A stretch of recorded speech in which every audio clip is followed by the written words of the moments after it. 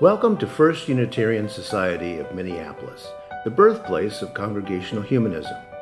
We carry on that tradition of free thought today, dedicated to promoting a free search for truth, meaning, and justice. Our web address is firstunitarian.org.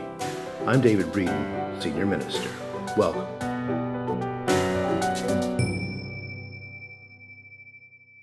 There's a Taoist tale from Zhuangzi, about 400 BCE or so.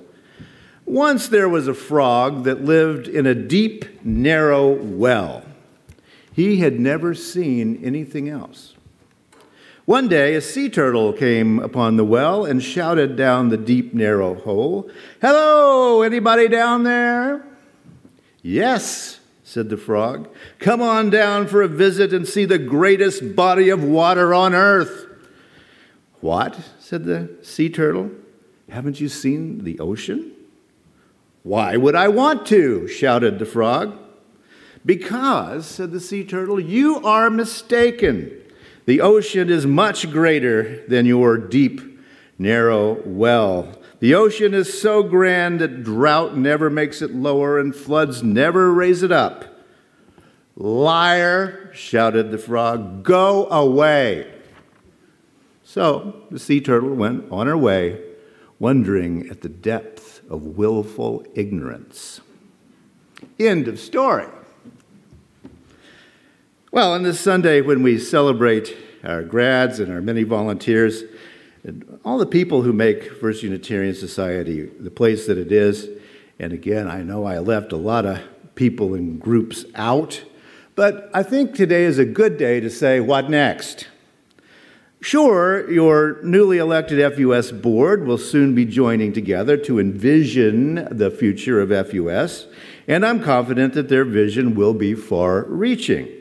Yet this is a democratically governed congregation we cannot forget, and the board and staff need to hear from you. Broadly speaking, all of us are working toward the same goal. Save the planet and all of its living things, Yeah, and it can look a little broad and difficult sometimes, yes. But as we work together, we are going in the same way. More narrowly speaking, our mission statement reads, quote, "As a congregational humanist community, we at First Unitarian Society of Minneapolis foster a free search for knowledge and meaning, strive for justice, and serve one another, the Twin Cities, and beyond." We list our values as compassion, integrity, equity, engagement, and, yes, connection. And our theme for June is celebrating blessings, and sure, celebrating blessings can be about listing off all kinds of personal good things. I like my car or whatever. But it can also be about realizing the unique gifts each of us has to share with our unique congregation. A few things to get you thinking today, because again, I'm inviting us all to think about this together. I've talked about some of the ideas of the French philosopher Gilles Deleuze before. Back in the 1980s, Deleuze created a term, anti-memory. Anti-memory, for Deleuze, is a way of conceptualizing how we combine memories of the past and anticipation of the future so that we can act in this moment, which, of course, we know is the only moment you can actually act. It's right now. How do we take experience? How do we take anticipation, put them together, and come up with just simply what do we do next? It's an anti-memory because were we to act in this moment in exactly the same way that we acted in the past, there would never be any new creative ideas. We would simply be living on memory. Rather, we must act in a way other than the way we acted in the past. That's why it's an anti-memory. Oddly enough, Deleuze coined the term, and he's been dead for some time now, but the term has been reinvented in the field of neuroscience. Nowadays, the term anti-memory is the cutting edge of neuroscience as a way of examining why most of the memories we create disappear. For example, what did you have for breakfast? Well, now, while you were having breakfast, I'm sure you were conscious of what you were doing, right? While you were eating, you knew you were eating, and had someone said, "What are you doing?" You would say, "I'm eating breakfast." No problem. Now, it's very easy there.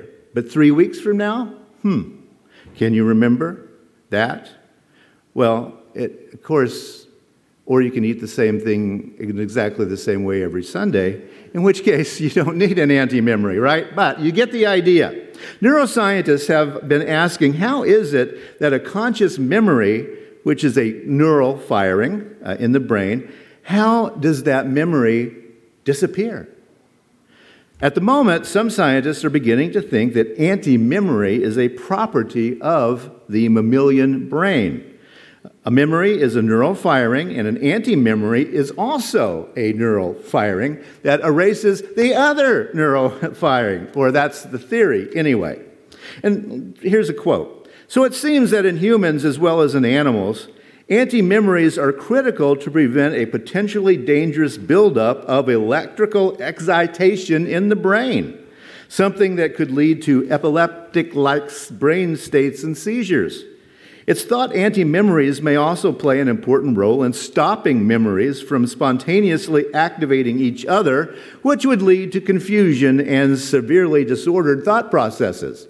You don't want all your memories at once, that's for sure. Anti-memory.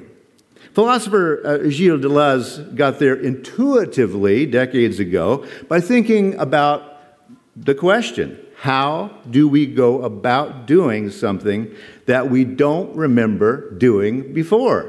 How do we manage doing a new thing? Now, yes, memory is part of that, no doubt, but so is anticipation of that future and realizing that this situation is not like that one. I'm going to do something else. Now, think for a moment as an example, the invention of the automobile. This is probably the easiest example. Early automobiles looked like, and were called, horseless carriages. The model, the memory, going into early automobiles was the buggy or the carriage pulled by horses. Part of the reason for that sameness was necessity.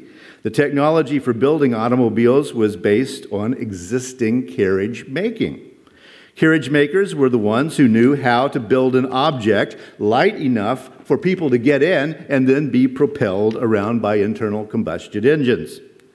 General Motors products, for example, until the 1990s, had a little plate on the floorboard that many of you remember, Body by Fisher. The Fisher brothers were carriage makers in Detroit. Then they designed and built the car bodies for General Motors, and they're still around today. Another reason early cars look like carriages is that there were almost no paved roads when cars began to travel. Early automobiles had to negotiate roads built for horses, muddy, rutted, very few bridges. Therefore, they had to have the road clearance that buggies and wagons and carriages had. Or consider the simple tea kettle. Now, tea kettles were first designed to sit on coals in an actual fire, right? They were made of iron. Then they were used on ranges. They were made of steel or tin then, rather than iron, but they retained more or less their former shape. Now we have electric tea kettles.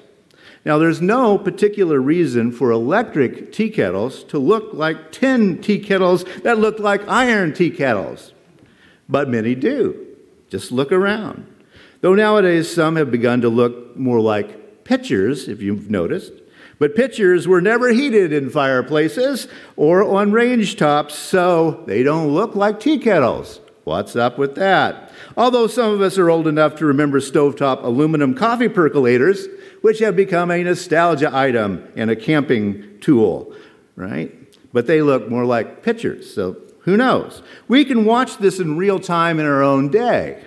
More and more cars are electric now, right? Electric cars do not need to be designed in the same way that internal combustion cars were.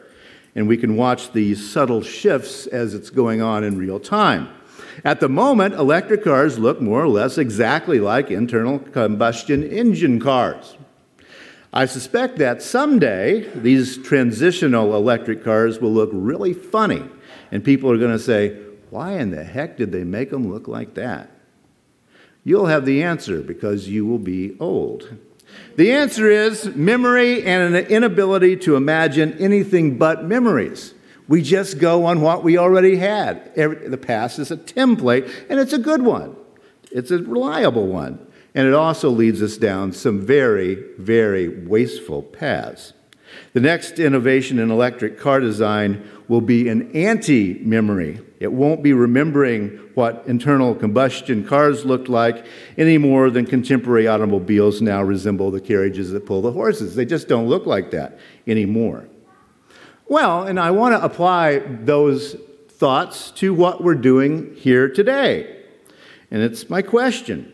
As a congregation, we're moving from internal combustion to electric, as it were, analog to digital. What should the new FUS electric car look like? To find out, we're going to have to use anti-memory. Now, sure, some memories are good ones and are very appropriate for use in the future. We want to keep the good ones and throw out the old bad ones from the design. Gathering together, we like it. Singing together, we like it. Having food together, taking care of each other, having a bit of fun, listening to good music, all these things are things that we want to keep because they're the good things. Now, way back at the beginning of the concept of congregational humanism, FUS minister John Dietrich said this. He said, "The great word of humanism is that one word, together.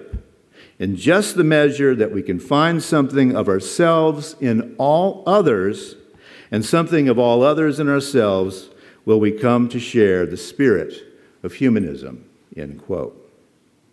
What needs to be our anti-memory? What needs to be blocked out from the past that we shared?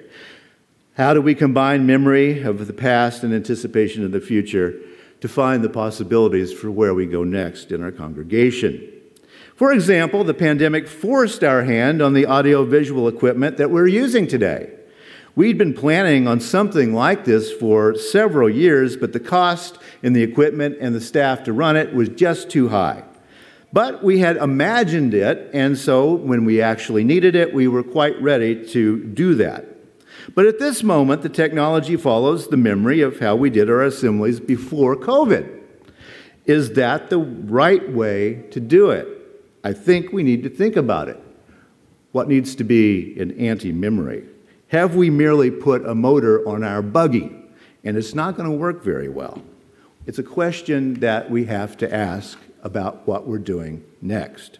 What other opportunities are we missing after the long pandemic's time out of time? And so that's my invitation to all of us today. Let's live not in memory, but in the anti-memory imagined by Gilles Deleuze. What shape should the next teapot of our congregational humanism look like? The future is truly in your hands and in your imagination.